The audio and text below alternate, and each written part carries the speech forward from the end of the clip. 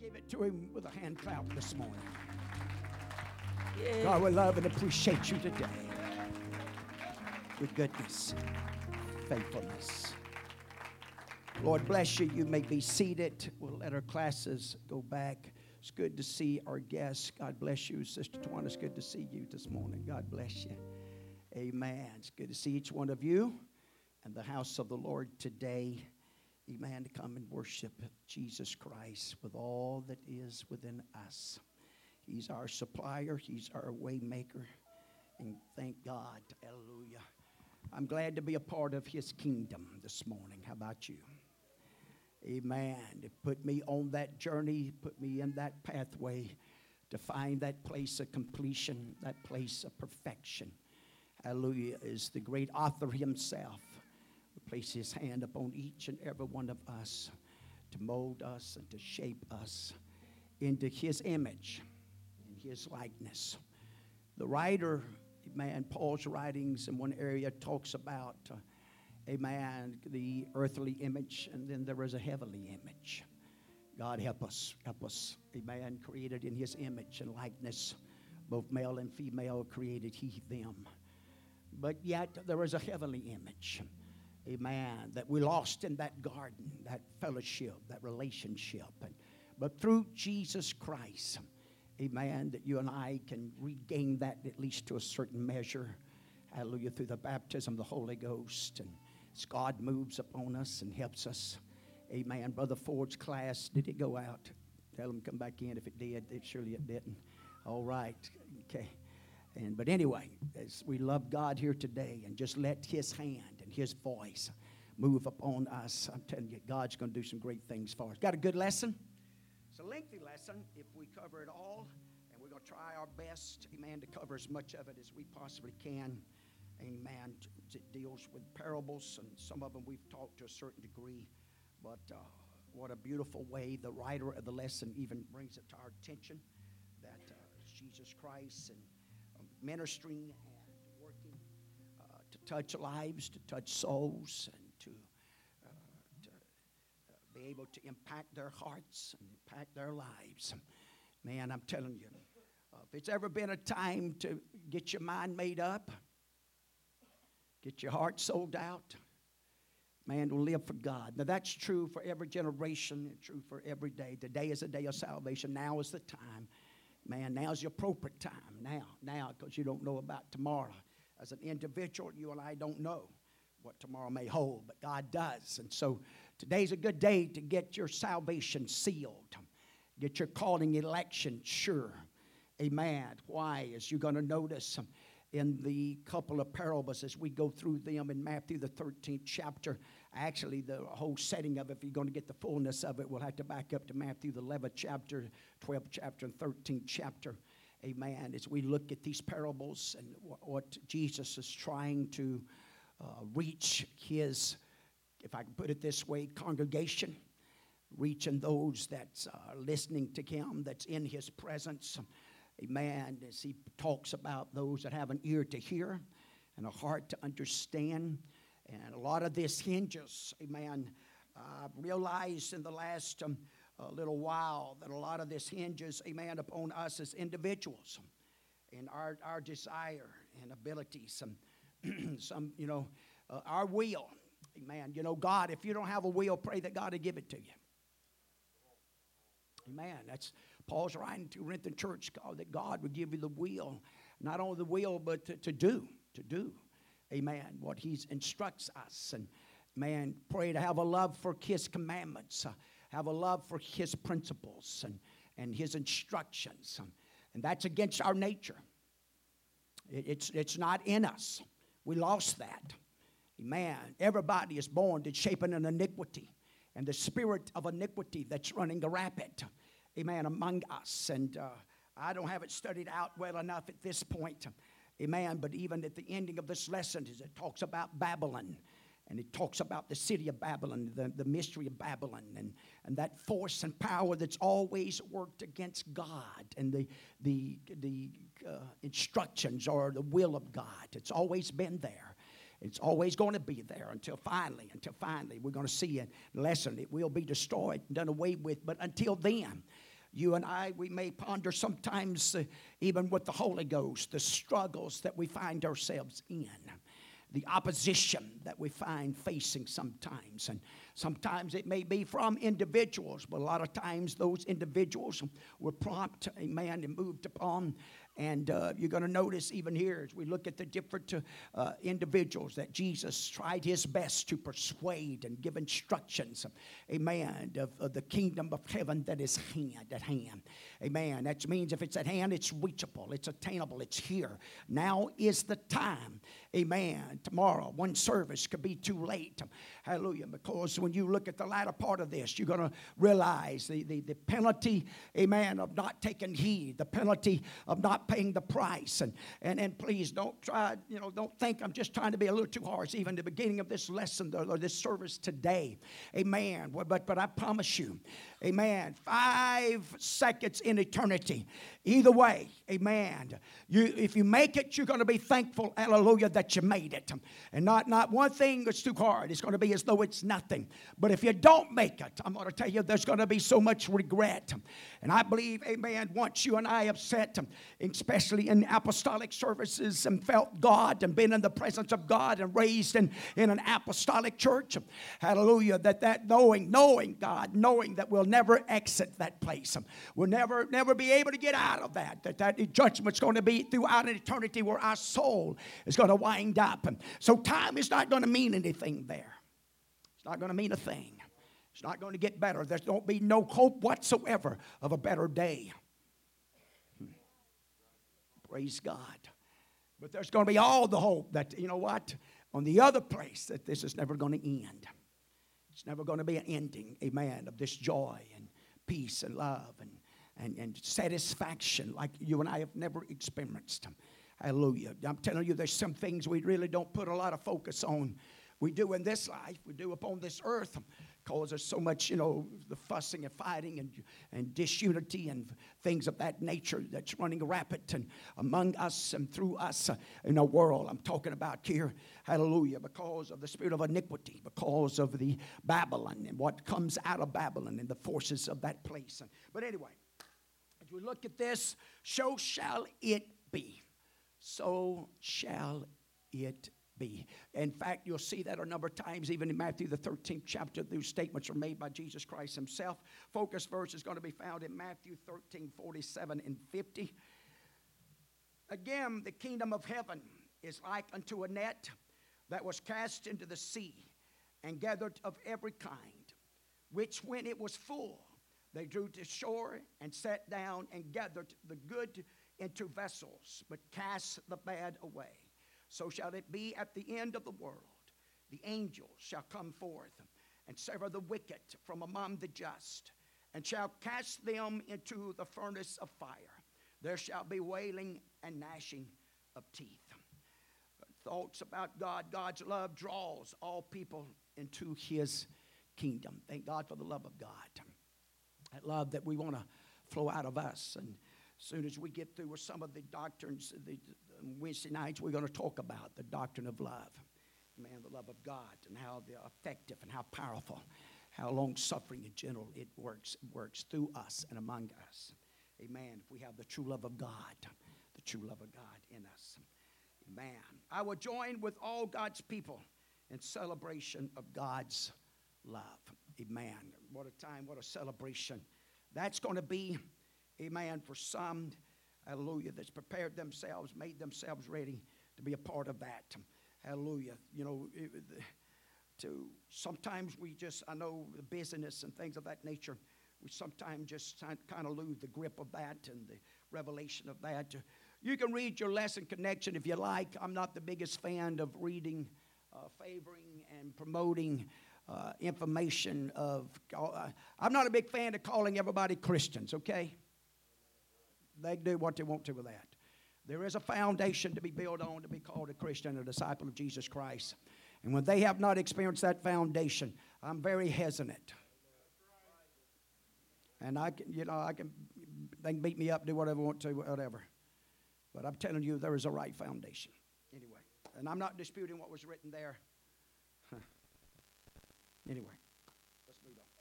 So as we begin to look at the parables, First that he talks about, it's a parable of the sower. But before we do that, if you read your lesson, if you back up and you're going to notice, one of the first things you're going to notice that the kingdom of heaven is like. Amen. And so this is the parables. This is kingdom of heaven is like. These are parables that leads us into this kingdom. And a part of this kingdom. I mean, you think we'll be a part of the kingdom this morning. Through the baptism of the Holy Ghost. Amen. This is that part of that kingdom. Amen. Is to walk in that spirit. To walk in that kingdom. That light. The salt of the earth. Hallelujah. All this works hand in hand and works together.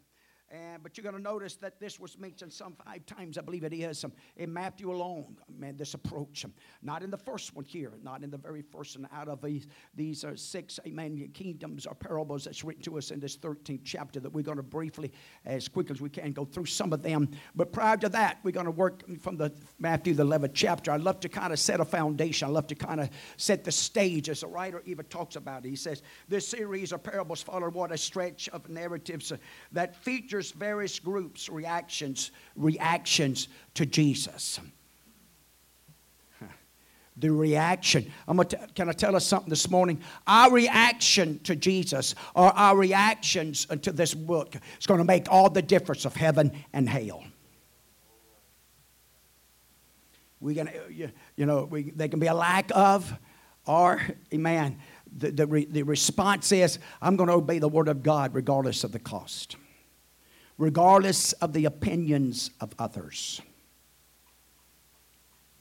Regardless of how long they've been living in their doctrines and revelation.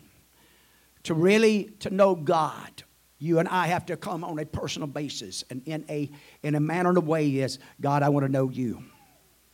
I want to know truth. Truth makes or sets us free. God's got a true way. I know they've used these statements like this. Say, well, there's many parts to the body. That's true. But there's only one head. And all the parts work together. Fitly joint together.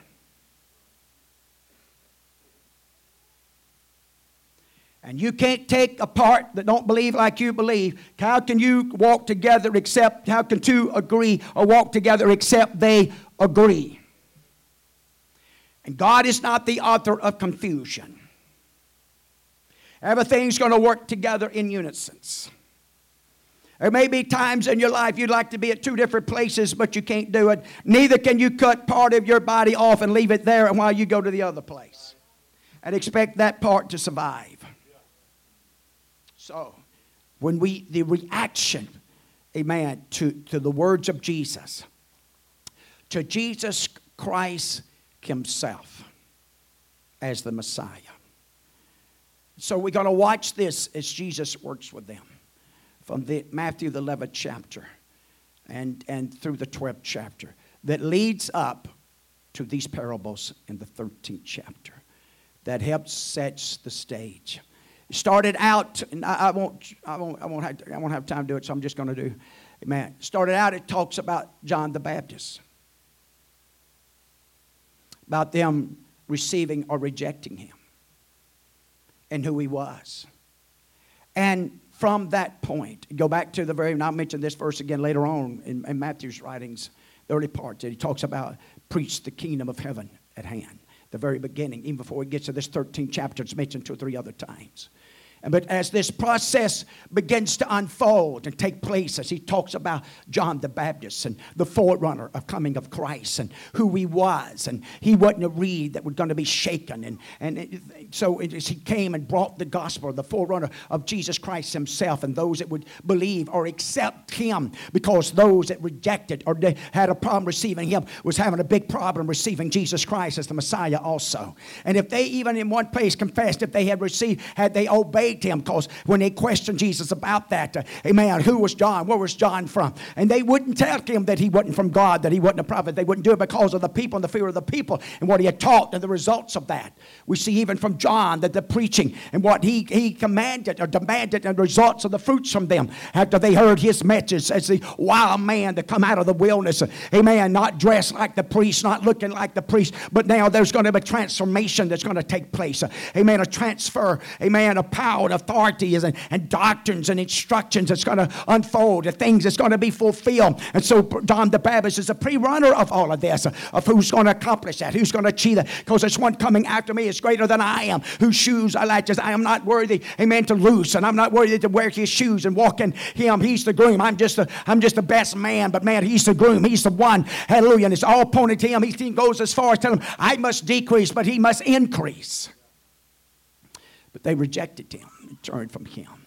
He begins to work with them through these chapters of trying to get them to respond to who Jesus Christ himself is as the Messiah. And they was hesitant, and they wouldn't receive him. And so if you go back and read that 11th and 12th chapter, it helps you to understand, amen, the foundation and what Jesus was doing, amen, in this 13th chapter. Now, we've heard these parables many a times. We have a little idea, amen. In fact, a couple of them Jesus himself gives the interpretation of, and some of them he does not. Amen. And so as we look at this and we begin to, in our own hearts and our minds and our spirit, to take to heart, amen. And I believe as we look at these parables, we can find ourselves at these parables at one time or another. Amen. Even sometimes, even after baptism of the Holy Ghost, amen, the working of the soil and things of this nature. So he picks up and he begins to start, as you go into your Bibles, and we're just going to try to use the Bible for the most part here this morning, amen, as we go through this lesson. And as we look at it, and as we go to Matthew, the 13th chapter, and I'd love to went through the 12th, and 11th, and 12th, but I knew time wouldn't allow us to be able to do all of that. So we're not going to be able to. But you're going to notice that let me say this much about it, though. The 11th and 12th chapter, it set up the congregation. It set up those that he was reaching out to. Amen. And so it went from family members. It went to religious leaders, a general assembly of a multitude of people from all various and forms and types. Now, this is the ones that he had been working with and dealing with. Even when he was in the temple and when his mom and his dad, amen, his mom and brothers came to him. He said, he informs them that got to love your mom and dad or your children less than me. And he said, you're my mom and dad. And he wasn't being disrespectful. He was just simply setting up an order. He was setting up a platform, amen. And that's the way you and I, we got to come to that place. If we're going to live for God, if we're going to serve God, everything else has got to come under beneath, even the love for your spouse and the love for your children, the love for God, all of that fades out. Now that may be a little hard to understand, but it's still the truth. Amen. Because you got to love him more than anything else. You got to love him to the point and place that even if your spouse don't live for God, you're going to make up your mind, I'm going to live for God. My children don't live for God, I'm going to live for God. I'm going to serve God. I'm going to do my best. And so it leads up to that. And so then it starts out, the first parable. And we've heard this and we talked on it just a few weeks ago. The soil itself. Amen. As he begins to deal with them. If you go back and it says, the same day went Jesus out of the house and sat by the seaside, and there a great multitudes were gathered together unto him. And this has really have got my attention in the last few years, of how that great multitudes were attracted to Jesus Christ, was drawn to him. Now some, amen, came out, amen, to test his words and to tempt him and try to catch him in an area of fault, in an area where they could stone him and have a right to stone him because they feared him because of the people and because of this great multitude. And so we see this often where they would enthrone him. We see times where he performed miracles and performed great blessings upon him, and they themselves would try to enthrone him before his time. They wanted him to be their king. They wanted him to be their leader. But yet Jesus would just fade out. He would just walk away. I mean, he was God. Amen. And he could, you could see him, but you couldn't see him. He could be among you and they wouldn't even know it. And he could disappear and they wouldn't even realize it. But they wanted him thrown in before time. And so because of these great multitudes and followers, and this is the way it should have been, even when you get to the book of Acts. And it started out with just that minute and that seed, as it talks about, that seed and that few. And we'll talk about that in just a few minutes with one of the parables. But here you see as he begins to talk about a sower that goes out. Now the sower himself, the seed, amen, we know that Jesus Christ, the Messiah, is the sower. The gospel, the good tidings, you and I as disciples of Jesus Christ, we become a part of that. Amen. We see another example of that. Amen. Whenever the great multitude that had been with him for 3 days, and he questioned people, his disciples, about the bread, amen, and fishes, going to feed them, and said, hey, we've been out there, no place, not enough money to buy it, and said, well, what have you got? And the little lad had the fishes and loaves, and he takes it and blesses it and begins to break it and hands it to the disciples. I personally believe, amen, as he handed it to the disciples and they began to make their way to the 50s and hundreds, up, amen, to the thousands that they had, but as they broke it and gave it to them, it kept increasing. They didn't have to come running back to Jesus. I don't take that wrong about coming back to Jesus. I'm just simply telling you, amen, as he blessed it and gave them authority and the power, amen, and his anointing was upon them as they broke it. That's the same way with you and I. When we begin to break the bread of life to people, amen, you and I know at times of witnessing, all of a sudden that bread begins to increase. All of a sudden, man, you start remembering scriptures and remembering things, amen, that you didn't realize that you had it in you, but all of a sudden, the unction, the power of the Holy, that bread comes alive. And I'm telling you, man, don't live by bread alone, but by every word of God. And so as the word of God begins to increase, there's no ending to the word of God. The power of it, the authority of it.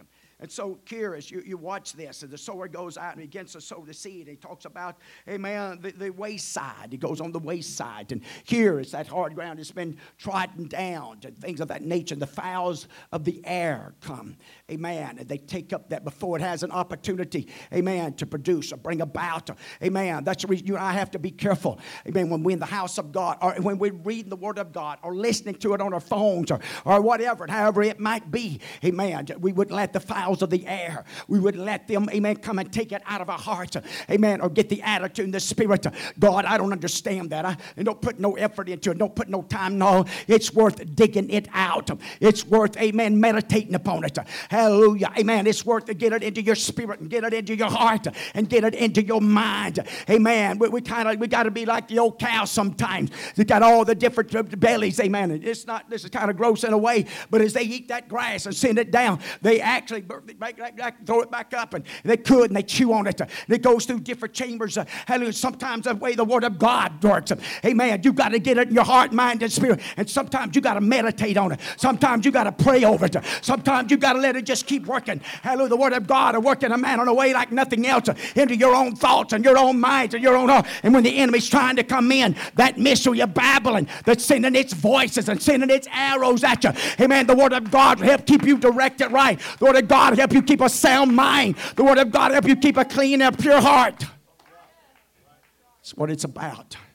Amen. Is we allow this to work. Amen. To get the nutrition, to get the best. Amen. I'm not a cowman. I'm just telling you that's the way it works. Okay. Hallelujah. So, next time you eat one of them big steaks, think about it. Hallelujah. Praise God. It's got to go through that process. Get the nutritions out of it.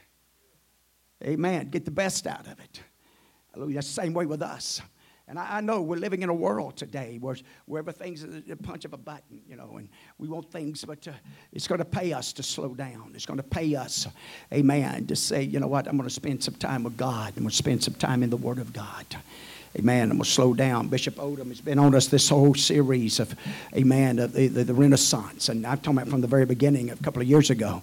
Amen. Hey, you got to slow down. You got to read it. Don't get in a hurry. You read it. You study it. Meditate upon it. Think about it. Amen. Amen. There's a lot in that book. There's a lot that can be overlooked and never dug out because you simply don't take the time. And so you and I have to do that. That's the reason the enemy comes as quickly as he can to take it out of your heart, to take it out of your life, that it won't produce. Because you know why? The enemy knows if you'll let that word of God, that seed stay there, it's kind of like some of these weeds out here. They can lay dormant there for 20 years and go out and plow that ground up. That's the same way with the Word of God. You ever get it anchored and planted into your heart? You let the right situations come, but here's the key. Here's the key to some of that sprouting now. You got to be willing to be plowed again. Because of crush, because of hardness, because of bitterness, because of life, and the things of life can cause such a callousness in our hearts and minds. The Word's there. Well, it's going to be a sad day on Judgment Day. It's when God, amen, reveals to us, my Word was there the whole time. But because of callousness and hurt. And I'm not downplaying those things. Those are real, and we got to deal with them. Okay, I understand that. But sometimes you and I got to get back. But this is what the Bible says. This is what the Word of God says. And I'm going to overcome that. And I'm going to allow that to be plowed up and bring forth the Word of God. Bring forth the fruit of the Word of God back into my heart and life and soul. And so he moves on as he moves from the wafer, the hard ground, the pat ground, amen. And he moves that and he talks about, it goes on, he says, in the stony places. And there we know that the stony places, amen, that there's no depthness to it because the time wasn't given. Man, the Bible calls the Word of God in one place a hammer. What is that hammer for? It breaks up those stony things. Hallelujah. And you know what? I'd love to say that once they all got out that it's over with. But that's not true, is it? Why? Because you got an enemy. Man, to come at the nighttime. And I know I may be going just a little bit, but the parable is going to be talking about in just a few minutes. The tares, sow those tares. He'll try to do the same thing in our hearts, in our minds, in our spirit. And if we're not careful, we'll justify it because of life, because of the decisions of others and what they've done and what they've done to us. If we're not careful, that become a crutch, that'll become a means or a, I hate to say an excuse, but a better word, a reason to start feeling the way I feel. Man, even our world has realized that the importance of a family. Now, this is amazing to me. We got on one hand, the government's doing everything it can to promote, same-sex marriage and this type of lifestyle.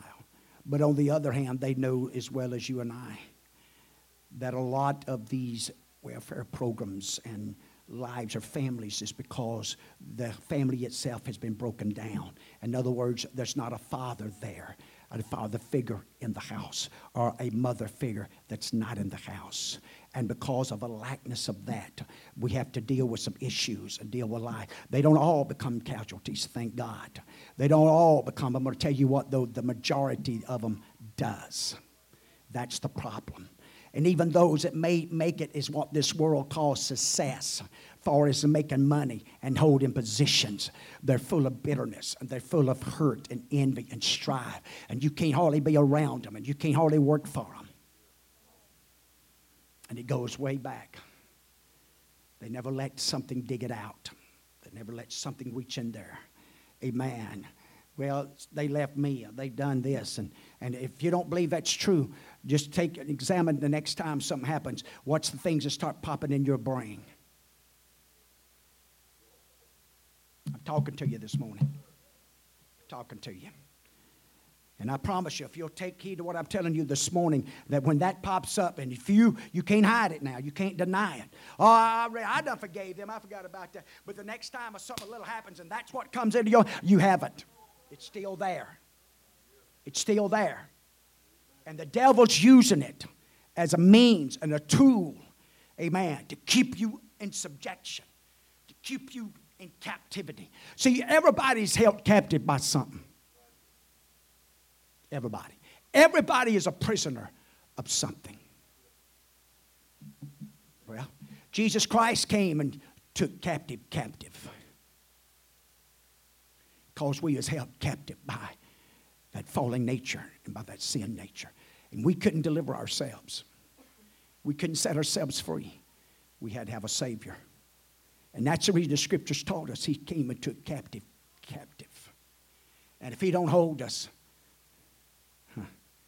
we'll wind up right back. And the way He holds us is out of obedience.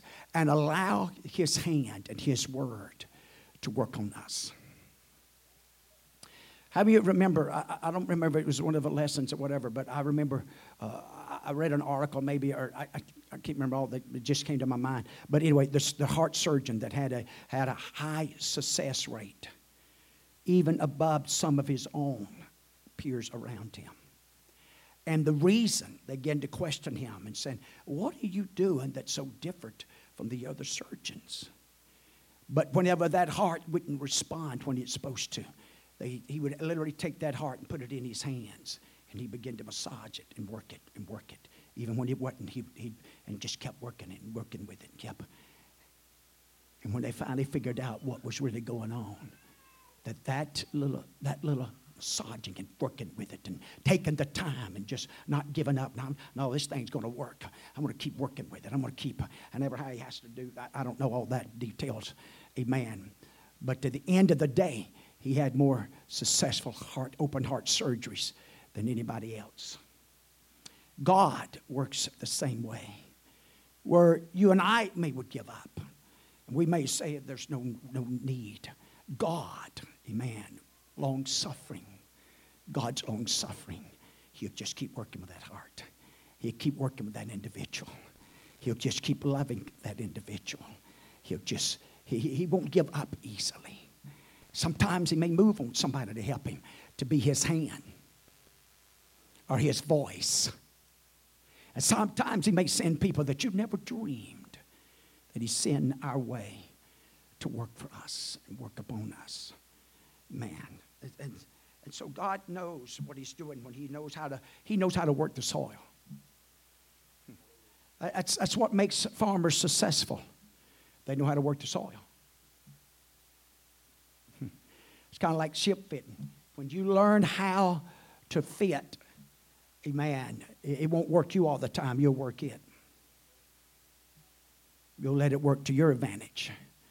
You'll learn how to do certain things that causes it come together a lot quicker and faster. And you won't work near as hard as others, and they'll beat themselves to death and won't have near as much done as you do.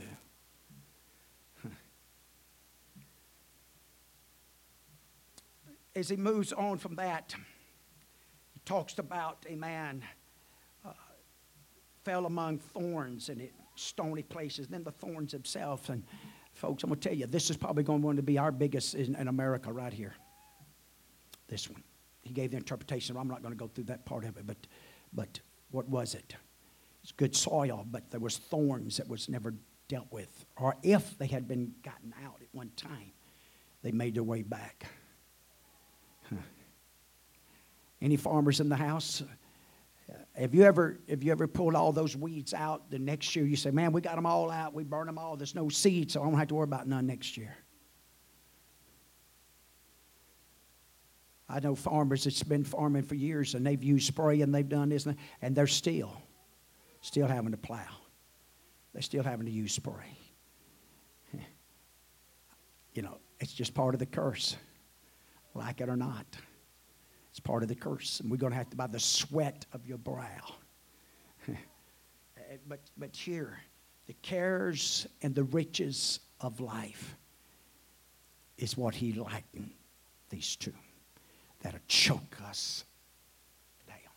That'll literally choke the Word of God. Because when we're so occupied and busy, either trying to make it or spend it. One or the other. Because we're making it so we can buy them new gadgets to play with. I'm just telling you, I'm telling you the world we're in today. And we got some that because they're so blessed, and I'm talking about some that don't even know truth. They say that's a blessings of God. That's a blessings of God. But they spend every Sunday working. And give God the glory and the praise for it. But yet it's a curse to them. Because it's robbing them. It's choking out the Word. They don't have time for the Word. Don't have time for God. I'm too busy. I got too much. And some of them even lose their families. So busy. And that's not only just the males anymore. Well. So to live this balanced life, because we're going to see now that Jesus has led up in these parables as he's dealing with humanity and dealing with lives and trying to work on their behalf to get them into a rapture, because that final one's really what's going to nail it all down. And so then he talks about the good soil. Amen. Other fell into good ground and brought forth fruit, some 100, some 60, some 30. Who hath ears to hear, let him hear. We've got to have an ear. We've got to have an ear. We've got to have a desire. We've got to have a passion. Why do you think you struggle with some things on Sunday morning that you don't struggle with any other time? I mean, the devil don't care if you get up 6 days out of the week, rip and run and do your thing. He don't care if you go hunting every morning. Man, he'll help you get up at 4 o'clock, 5 o'clock, whatever. Just don't get up Sunday morning. Just don't.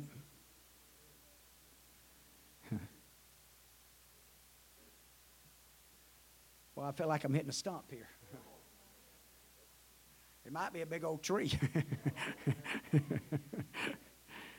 We all got to deal with it. I'd love to stay in that bed too on Sunday mornings. By the way, I love staying in on Mondays and Tuesdays. All the rest of them, to be honest with you. Hallelujah. But we don't get to, do we? So that's the same way for living for God. How many of you young people is interested in getting the ministry? You don't got to lift your hands. Don't do that. How many of you are interested in maybe becoming involved in it in some form or fashion, and singing, Sunday school department, and ministry, and maybe in foreign mission work? You know what? One of the first things you're going to have to do is make up in your mind, I'm not going to be like everybody else. I'm going to get up. I'm going to be early. I'm going to make this a priority.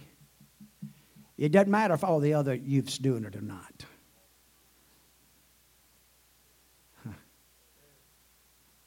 I'm not going to go to places they're going. I'm not going to get involved and caught up. No, I'm going to get some time. I'm going to get into a prayer closet. And here's the deal. Whenever you want to step into those realms, that means you're stepping into leadership. We can't be like the gentleman we heard, I hope it's a joke, I'm sure it's a joke, but the guy said that, man, this lady was punching her husband, said, come on, hey, it's church Sunday morning, come on, you got to get up. I don't want to go, I don't want to go, I don't want to go, I don't go. And she finally said, you've got to go, you're the pastor.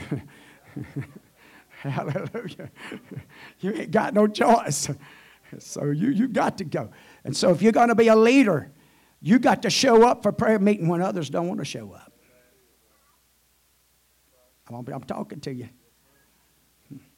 But everybody in here ought to want to be a leader, because everybody is to a certain point, But yet when you start stepping into that realm and into that place, it comes on your heart. You begin to, whenever you start wanting to get into leadership, you start noticing things. You may drive up on the church parking lot, and there may be some trash, or there may be a little something else, and you notice it. You don't go tell the pastor. You don't say, I told them brats to get it up. They left it. I'm going to leave it there. They ought to got it up. No, a true leader, because it's God's house. You walk over there and you get it up. You shake the ants off. That's leadership. That's good soil. I'm giving you some ingredients here to be that 100%er. A church can't have just a church full of 30%ers. Thank God for every one of them. Don't take that wrong. But every church has got to have some 100%ers. And some 60s. And some 30s. But those 30s, amen, I promise you, prayer meeting never entices them. In fact, a lot of times if hot dogs and hamburgers and chips is not involved. Y'all saying, Brother Moore, you woke up on the wrong side of the bed. No, it's the same side I've been getting up on for the last 12 years, so it can't be the wrong side. Good soil. And it's up to the soil. I can say when I read and studied this again this week, I thought with them, I said, Lord, has anybody ever come with good soil? Can anybody say that they're just good soil? That they didn't have to be worked on? That they wasn't something in the soil somewhere?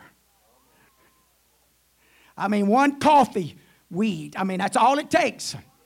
But if it's not dealt with, it won't stay by itself. One incident, one bad, but you got to deal with it. You got to. And so,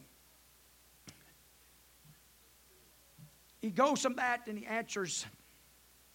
You know the next part, it goes down to 13th. I'm going to bypass that. Let's go all the way back to let's go to the 24th verse. I know I gave you some scriptures and I've been I'm sorry, but time won't let me. So let's go to the 24th verse. So he begins from this and he begins to work with them and he begins to talk about certain things. And I want us to really pay attention to some of these parables because they're still true for us today. Because the final results, the outcome. You and I know this. We've been taught this. We know this. If we don't get this right, there is a payday. There is a payday. And that's what you and I sometimes got to remember.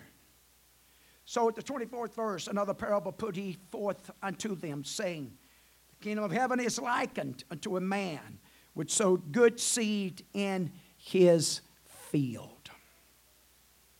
Now we know when you go back to the sword, it talks about the field, the earth, the world.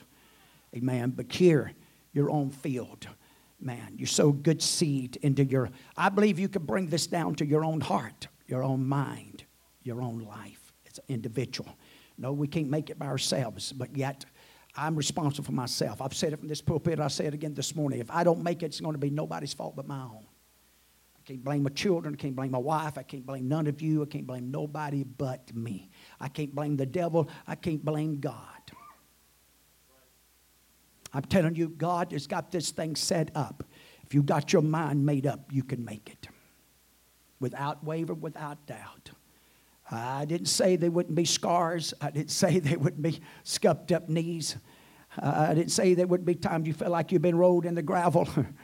Amen. I didn't say that. And there may be days, and sometimes there may be a week that you may feel like, Lord, come back. Don't come back this week.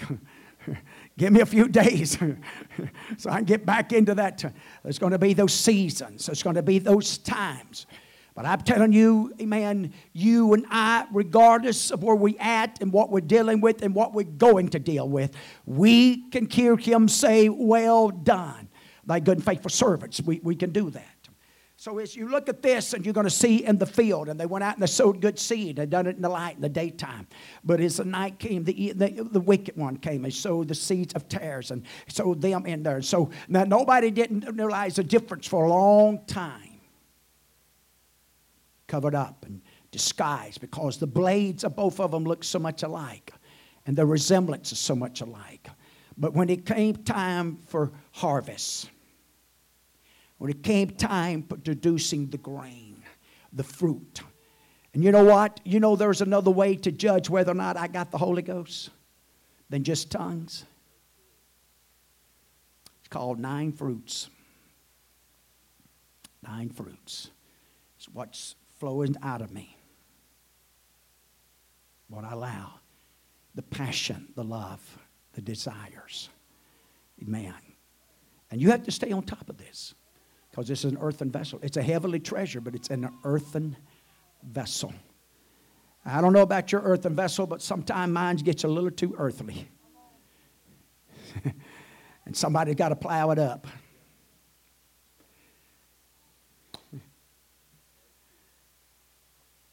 So whenever they come, even the servants questioned him. He said, Did you not sow good seed? Didn't you give us good seed? I would know what we... He said, yeah, but an enemy came. Now watch him. He doesn't allow them. They say, okay, we'll go out and pull the tares up. He said, oh no, you can't do that. See, there's some things you and I as men, we can't do that. God's got a time, God's got a season, and he's got an angels to take care of that part. Why? For the sake of the good grain. Because if you go out there and start pulling up the tares, you're going to pull up some good wheat. You're going to destroy some good lives. That's the reason you and I have to be very careful when we're dealing with people. To be long-suffering, to be kind, to be gentle. Amen. Not to be overbearing. Amen. Because why?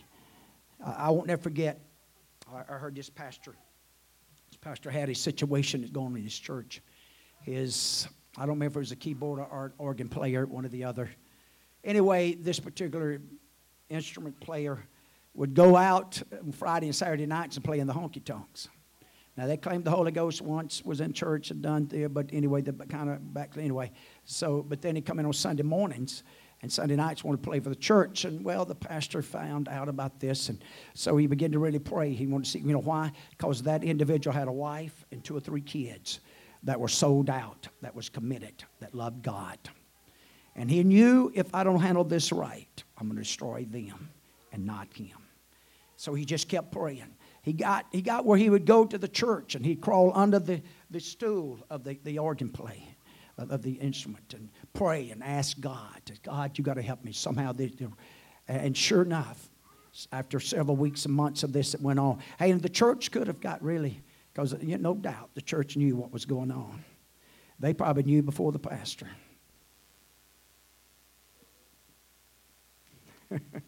Boy, y'all don't want to. It's okay. Amen. But he kept praying, and all of a sudden, hey, that guy just comes walking in. He says, Pastor, he said, I'm done. I'm through. I won't be back. He just walks out. But to the end of the journey, he kept that wife. He kept every one of his kids. All he lost was him. But if he'd have took it in his own powers, took it into his own grip, and handled it the way he wanted to handle it, especially if he had got any pressure from out here, he'd have lost them all. So God knows. He's long-suffering. He's kind. He's gentle. He knows when to pluck up. He knows how to work in a manner and a way. I'm not hollering at you this morning. I'm just talking to you. Amen. These parables that Jesus, now that he's instructing them from a ship. A great multitude had got him to the place he actually had to get in a ship, and he's instructing them, guiding them. Now he's done dealt with them for 2 chapters, and now he's on a journey trying to help them to understand this. He goes to the 31st verse, another parable. It's the parable of the mustard seed. 2 parables actually in this setting. Again, he calls it the kingdom of heaven is like unto a great grain of mustard seed, which man took and sowed in his field. They tell us the grain of a mustard seed is the smallest seed of the herb family. It's very small. It's probably less than an ochre or in that likeness. But what is the real key of this mustard seed? It's planting it first of all. Allowing the Word of God to be planted into our hearts. And then allowing it, regardless of how small that doctrine might have been on that Sunday morning or Sunday night or Wednesday night. Allowing that little grain. Amen. Don't let the fowls of the air take it out. Don't let hardness, amen, callous over it. But allow that grain to begin to grow. There's the key to the grain of a mustard seed. Because it's promised in this grain of mustard seed to grow up. Amen. It started out the smallest. Started out just a small, minute. Started out just 120 in an upper room. Think about it. Started out with only 12, and one of them was going to betray him. But he wasn't going to stay that way. That's the same way with you and I in our walk with God. When we start walking, especially if you weren't brought up in this truth and weren't brought to have the true revelation of one God and Jesus' name baptism, the infilling of the Holy Ghost. And several of us could talk about a process. It was the grain of a mustard seed that was placed into our hearts. Amen. And we allow it to begin to grow. And Now it's becoming what? A tree. A tree. The Old Testament writer talks about the tree. It talks about a tree planted up on the mountain. It talks about how it's going to grow and mature and it's going to fill the nations and all nations. And then its tree grows up to be such, the boughs begin to grow out and become such that all kinds of feathered fowls can come and find a resting place. What is he talking about? He's talking about the gospel. He's talking about the good tidings. He's talking about the good news. Now, some would take that and say, well, that'll cover all the denominations and cover all. No. What it covers, amen, because when you go to Revelation of all tongues and nations, that means every walk of every race, every color. One thing, if you're going to notice, if you'll do any study on it whatsoever, some of the churches that you see in growing and multiplying is multicultural or multicolored churches. And so you and I need to start praying even today. If we have any quarrels about allowing them to be a part of this church. Because if we do, we'll allow that to choke us and keep us from growing and being what God wants us to be. Oh, I've heard the statements, they can have their own church. That's like they're going to have their own room in heaven.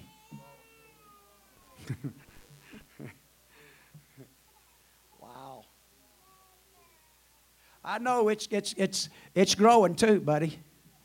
You want me to bring something else up about it? What about marriage? What you going to do with that? Because I remember some of these even 20 years ago. Well, how you going to keep your babies from marrying their babies? Getting a little uncomfortable, ain't it?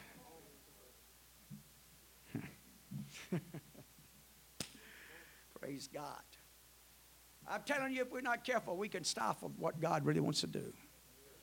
And if we're not careful, the biggest problem, uncrucified flesh. Thank God for the Holy Ghost. But I'm telling you, even I've realized, even in the last week or so in myself, God, I'm not as dead as I need to be. I'm not as crucified as I need to be. Man, to let this kingdom grow. And give it a chance to grow. Give it an opportunity to grow. See, everybody's not going to grow the same. Not at the same speed and the same revelations. There'll be some areas that some people won't have no problem. I don't have no problem of changing some of their appearances. But there may be some areas that they struggle with a little while. And they have to work on it. And let God work on it. And all it takes sometime is one unwise whoever. Well, if you'd had the Holy Ghost, you'd already conquered that. If you had the Holy Ghost, you wouldn't have acted that way. I'm talking about the one that just said that. Because mature Holy Ghost-filled people always remembers that these little darlings, if you offend them, you're better off to have a rock tied around your neck and cast into the sea. So you better handle it with great care. You see that little fella that Brother Byron's walking here with? Brother, can you tote me, bring me in here like that?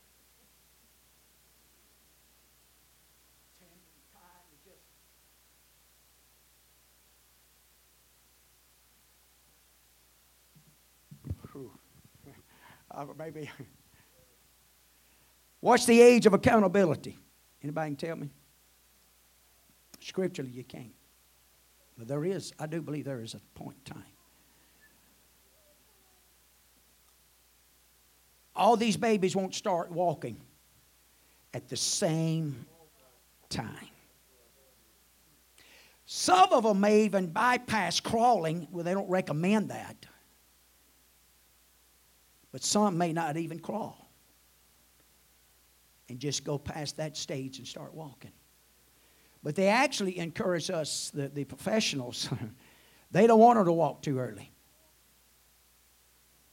They don't want your baby up running and walking at 6 months old. I wonder why. If I could do it. They get all bow-legged. And will deform them for life. That's the reason you and I have to be careful. Now, can I go on the other side of the fence a little bit now? If we're raised in this, we've heard this all our life, and it's the truth, and you start dibbling, dabbling with it, and messing and gumming with it, you will see the day when the master steps in and says, cut it down. It's covering the ground. It's not producing. Now the shepherd wants to dig around it another year. Wants to fertilize it. Maybe it's my fault. Maybe I haven't gave it the attention I should have. But I promise you, 1 year from that point, when he come back through, if it wasn't producing, pluck it up. Pluck it up. Even God talks about in Revelation, removing the candlestick, taking it out. So we've got to have balance with this. We've got to, that's the reason, I'm going to go back to that. That's the reason you and I, as moms and dads and young people, you in the adult class this morning, if you want to be a part of leadership, you want to be the husband or the wife and become a leader and a pillar in the church, you got to start taking on that responsibility.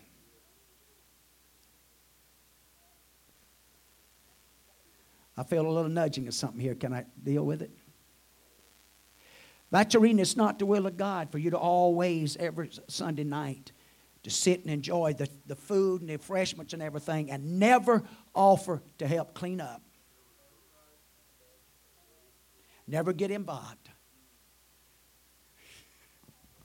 This is how you learn. Well, I don't know what to do. Well, you go over and get in that kitchen and you tell them elder sisters, if they say something about it, I sent you. I come to learn. I come to see how it's done. I come to get involved. Come to be a part of it. Young men too, it don't hurt us. Hey, I don't mind help cleaning up.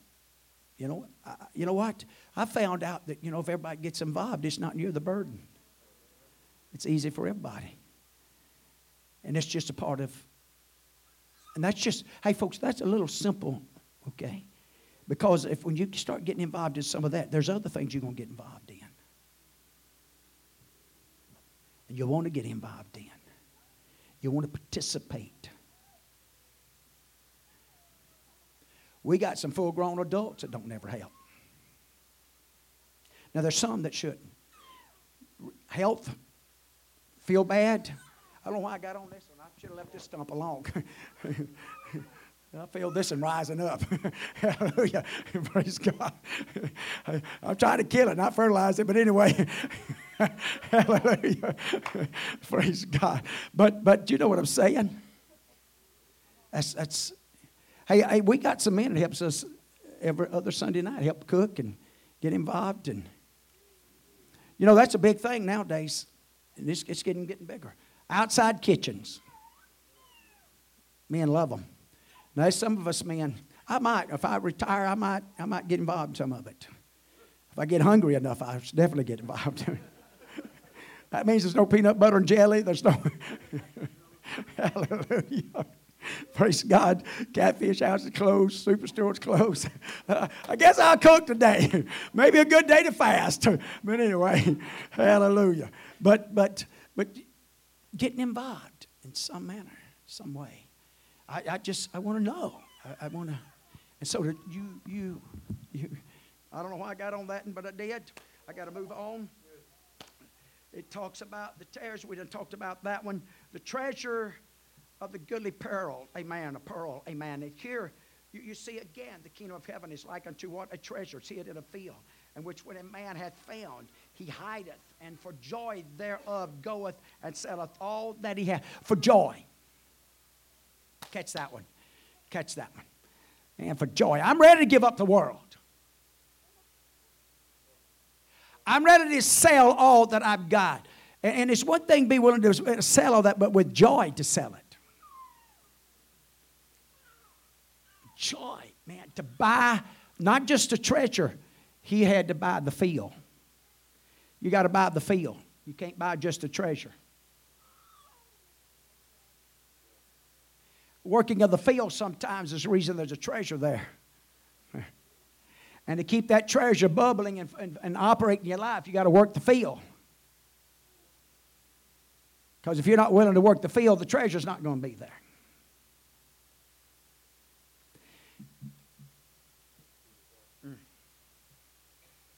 Hey, they tell us this. That's the reason men like Brother J.T. Pugh and men like that knew what it was to have their heads run into brick walls, trying to stop them from preaching the gospel.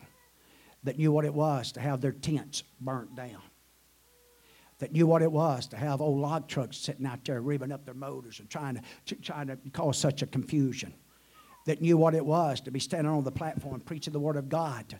Amen. And all of a sudden, God moved upon this preacher. Had never stepped off the platform. All of a sudden, God moved upon him and tells him to step off the platform. And when he steps off of it, the shotgun goes off.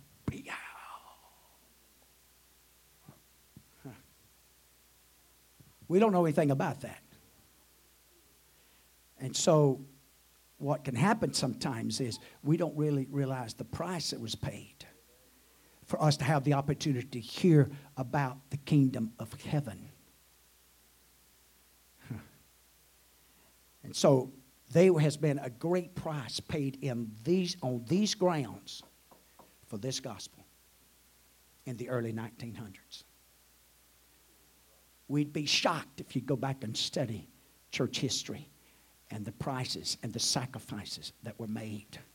I remember reading Sister Holmes' book, and she talked about when God moved them to Biloxi, I believe it was, or maybe it was to Arkansas from Biloxi. And one or the other, I can't remember which way they traveled. But anyway, on their way trying to do it because they felt of God and moved of God to do it. Seems like they broke down. I don't know, it was a number of times just trying to make that trip. They broke down. And most people say because of all this struggle and heartaches and disappointment, it's not worth it. It's not the will of God. Now, all this is going somewhere in 1136, so I'm going to push to the end of this. So, when we look at the last parable,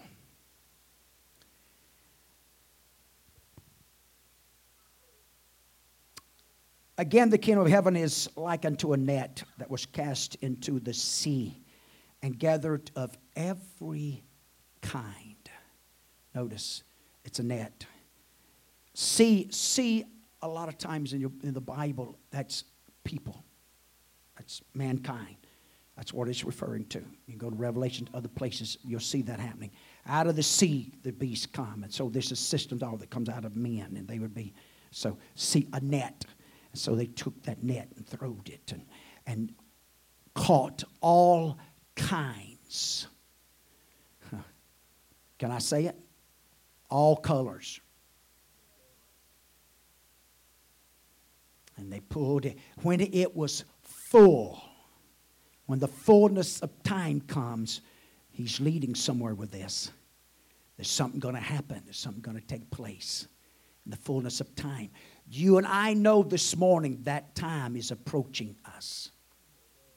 We see some things going on and around us that warns us about being ready to meet the coming of the Lord Jesus Christ. I know every generation. I heard a man say it just this past week, and he's close to my age. But he said, I can remember as a teenager, he said, man, I'm never going to get to marry. I'm never going to know what it's like to raise children and all this other stuff.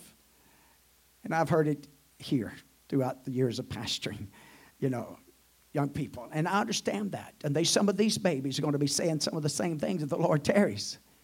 But there's going to be a generation that's going to know anything about that because the coming of the Lord is going to happen.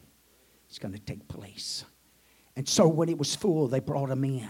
They took the unclean. Watch this. There's always going to be a separation. Don't kid yourself. Don't listen to that spirit, accept whoever and however and just whatever.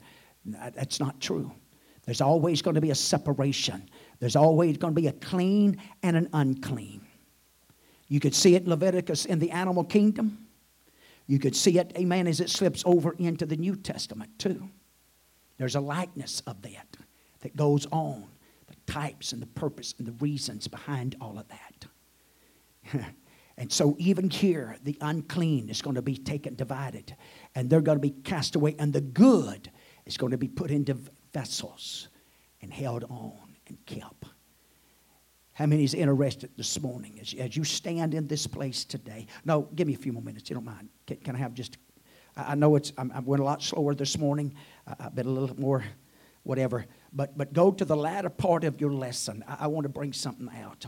I want us to get a little better understanding of what's going on, what's warring against us, what's battling against us. As you look at this latter part of this lesson, you're going to see where he talks about, amen, if you drop down about 3/4 of the way, throughout the Bible, Babylon represents a system opposed to God's coming kingdom.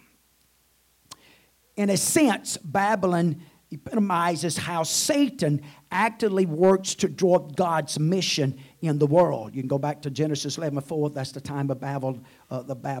You can go to Jeremiah 51:7. I think I've got that scripture. 51:7. Jeremiah 51:7 is probably toward the end there about. But let's look at that verse for just a second. I thought I had it.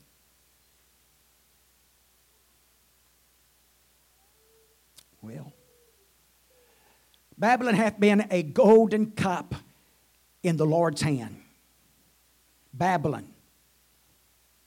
God set it up. God raised him up. God raised them up. Go back to when you look at Jeremiah and all of his, and he's the one that's in Jeremiah that they put in stock, that they put in the mire. But why? Because he was telling them and warning them, hey, you're better off, amen, go to Babylon. Submit to it. It's God's will. Amen. The iniquity, y'all know all about that, okay? So they know they got to go to Babylon. Remember, it's a city that was built, amen, as far as man could judge and as man looked at it. A city that could not be penetrated. A city that could not be overcome. It had a defense, amen, the location, the geographical location of it could not be overcome. But you watch it. It's going to be. Why? That city represented, amen, and watch, Babylon's the ones that overstepped their boundaries, what God had raised them up and the punishment, amen. And so he raises up, amen, the surge, amen, it comes up and comes against this city. But watch it. The Babylon, amen, was a golden cup in the Lord's hand that made all the earth drunken. Amen. The nations have drunken of her wine. Therefore, the nations are mad. They're beside themselves. Hey, we're living in a world today that's really getting beside herself. I mean, it's just getting so loony and so far out there. We're seeing the spirit of Babylon. We're seeing this same force, this same power. Amen. It's in operation. And it's got its limits. It's got its place. God's got this. Don't ever think God don't. Now, we're not going to be exempt. There's going to be some persecutions. There's going to be some trials. There's going to be some temptations. That's the reason you and I have got to have our minds made up. We got to be anchored. We got to be settled. Amen. And you watch a lot of the other temptations. Hey, a lot of this stuff that we're dealing with today, it deals with, amen, man lifting himself up. Man wanting to be more than what he is. Amen. Instead of living life and conducting life the way he ought to, he's looking for means and ways, amen, to have more energy, to have more strength, to have more power, to indulge in more pleasures and things of this nature. I mean, if you really look at it, that's a pulling factor of the day of the time that we're living in. Amen. But as you watch some of this, as we go through some of this, you're going to go, Babylon divides, corrupts, and turns the nations away from God's plan, while the kingdom of God unites the nations in worship and service of the one true God. God always unites us. God always joins us together. It was never the will of God for there to be isms and schisms. Even in religion actually is man. Now, that don't mean that there wouldn't go the intent of it, the teaching of Jesus Christ, the coming of Jesus Christ, the coming of the Messiah, the recognizing and responding to who he was. Amen. And if you go back and read all that, you're going to see they question him, who he was, his identity. Amen. We know his sisters. We know his brother-in-law. We know all of that. Hey, he's just a carpenter's son. Amen. But whenever you and I come to that place, and you know what? He was the Messiah, that he's God manifested in the flesh. Amen. That he's the one that came after 4,000 years to do what? To be a savior of the world. That's what this gospel does. It liberates us. It delivers us. It sets us free. There's a kingdom. It's a power. It's a peace. It's a love. Amen. Like nothing else. Nothing else can take the place of it. There's nothing like it, even though they're trying their best to do it. I tell you, this is the greatest life to live in this earth. This is the greatest life. Amen. If they went to hell or heaven, amen, all said and done, this is the greatest life to live. Amen. As he directs us and guides us and instructs us. Go back again to Leviticus. Go back to the animals. Amen. The unclean and the clean. And it's best to eat what? The clean animals. He told Noah the seven pair for sacrifice and for eating. And then the unclean, only one pair. And so this process just keeps over and over and over. Amen. Why? Because these vessels created in his image, created in his likeness. We belong to God, but we're the very product, amen, that the devil wants, that the spirit of iniquity, amen, wants to captivate, that the spirit of iniquity wants to dominate, that the spirit of iniquity is bombarding against us. It's the spirit of Babylon. Amen. This city, amen, where all the merchants and all the boats, as they set off and look and watch it burn up. When you go to Revelation, they're going to weep and mourn, and they don't know what they're going to do and what direction they're going to take. That's the reason you and I, we don't put our trust in our money. We don't put our trust in man. I'll preach on that a little bit tonight. Our trust is in God, in his word, and his promises, regardless of what it may look like. Regardless of the leadership we got in this world, God's going to see us through. As born-again believers, we got to make up in our own minds and hearts, I'm going to live for God. I'm not going to become disqualified. Amen. I'm going to keep getting up. I'm going to keep on marching. I'm going to keep living for God. Why? Because if you watch the end of this, amen, even the city, when you go to Revelations 19 and 1 and 2, Eloah, actually only four times in the New Testament, all four is in this particular chapter. I mean, praise to God. Salvation and glory and honor and power unto the Lord our God. For true and righteousness are his judgments.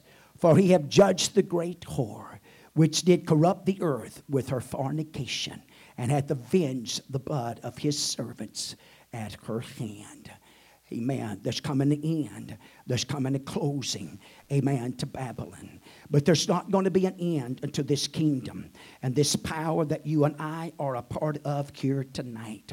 When you go to Isaiah 42 and 7, you're going to see there to open the blind eyes, to bring out the prisoners from the prison, and them that sat in darkness out of the prison house.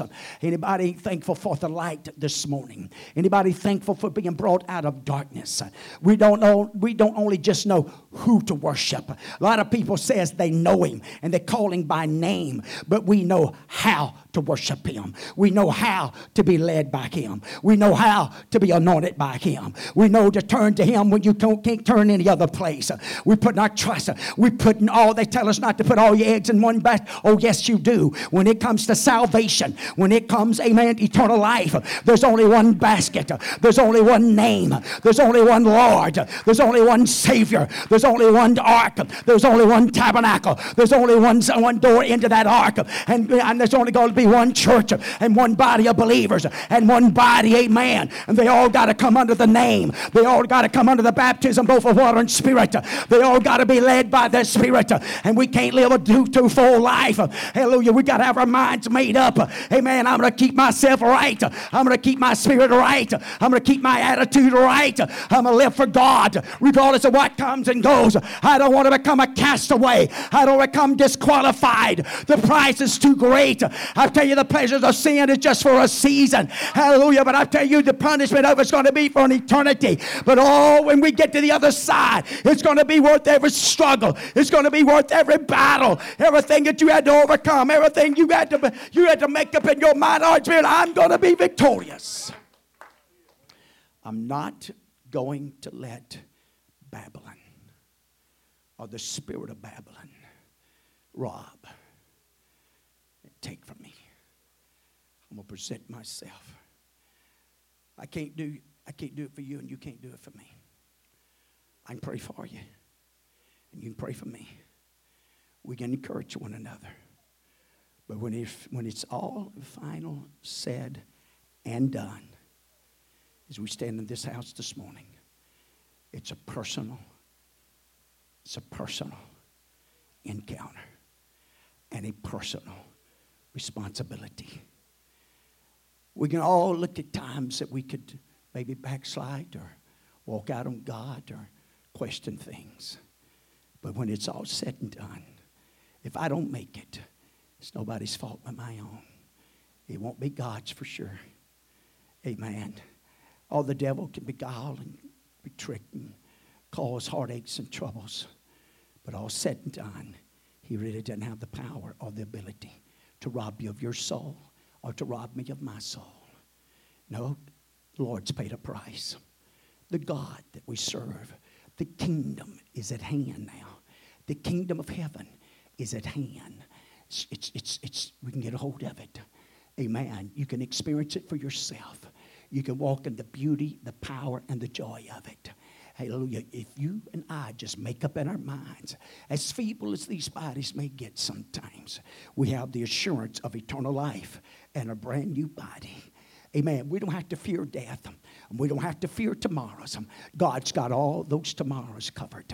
All the tomorrows for our babies too. This is the best thing you and I can do, is raise them up in the nurture and the admonition of the Lord. If we have to do it all by ourselves, it's going to be worth the pay. It's going to be worth it at the end of the journey. Amen. As God puts His blessings and favor upon His people in this end time. Amen. I'm telling you, the church is going to elevate. The church is going to rise up. Amen. As much as the world, there's going to be a church. There's going to be a body of believers. There's going to be some true worshipers. Amen. That God's going to flow and operate through. He's already doing it to a certain degree and form. Amen. Revival breaking out. The Holy Ghost is breaking out. The Spirit of God moving upon people. Amen. And that's what we want to see happen. We want to see it happen right here in Bendale, Mississippi. We want to see it to our loved ones and our friends and our neighbors. Amen. Their lives being touched. Their souls being touched. Their hearts being moved upon. And you know what? Some of that hinges upon you and I. Amen. I'm going to pay the price. Hallelujah. I'm going to do what God wants me to do. I want to hear His voice. God, give me an ear. How often did Jesus said, he that's got an ear,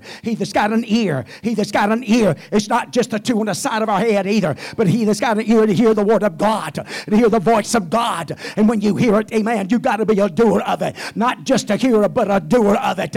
Not just one, I just wish I could do it. No, we can do it. We can't let that attitude or that spirit, I'm just going to wish my way in. Well, tomorrow I'm going to do better. No, today is a day of salvation. Now is a time you got to make up in your mind, heart, and spirit this morning. I'm going to run the race. I'm going to fight the fight. I'm going to get involved. It doesn't matter how young you are, how old you are. We're in this thing until there's no more breath in the body. As long as there's breath in this body, we're soldiers in the kingdom of God. And we got to fight against Babylon. We got to fight against the force and the powers and the rulers of darkness and spiritual wickedness in high places. It's up to you and I. As vessels of God, and experience God, the love of God, and the power of God. It's up to you and I. Amen. Praise God. Romans 11, 23 and 24 talks about worship, talks about celebrating, amen, the fact of God's mercy. Amen. This God has made room. Amen. Regardless, don't make any difference. Cultures. Don't make any difference. Color their skin. We can be hesitant on that, amen, if you want to. But if we're going to be the church wants us to be, you'll see the day it'll be a multicolored church. With, or when we're some dead and gone.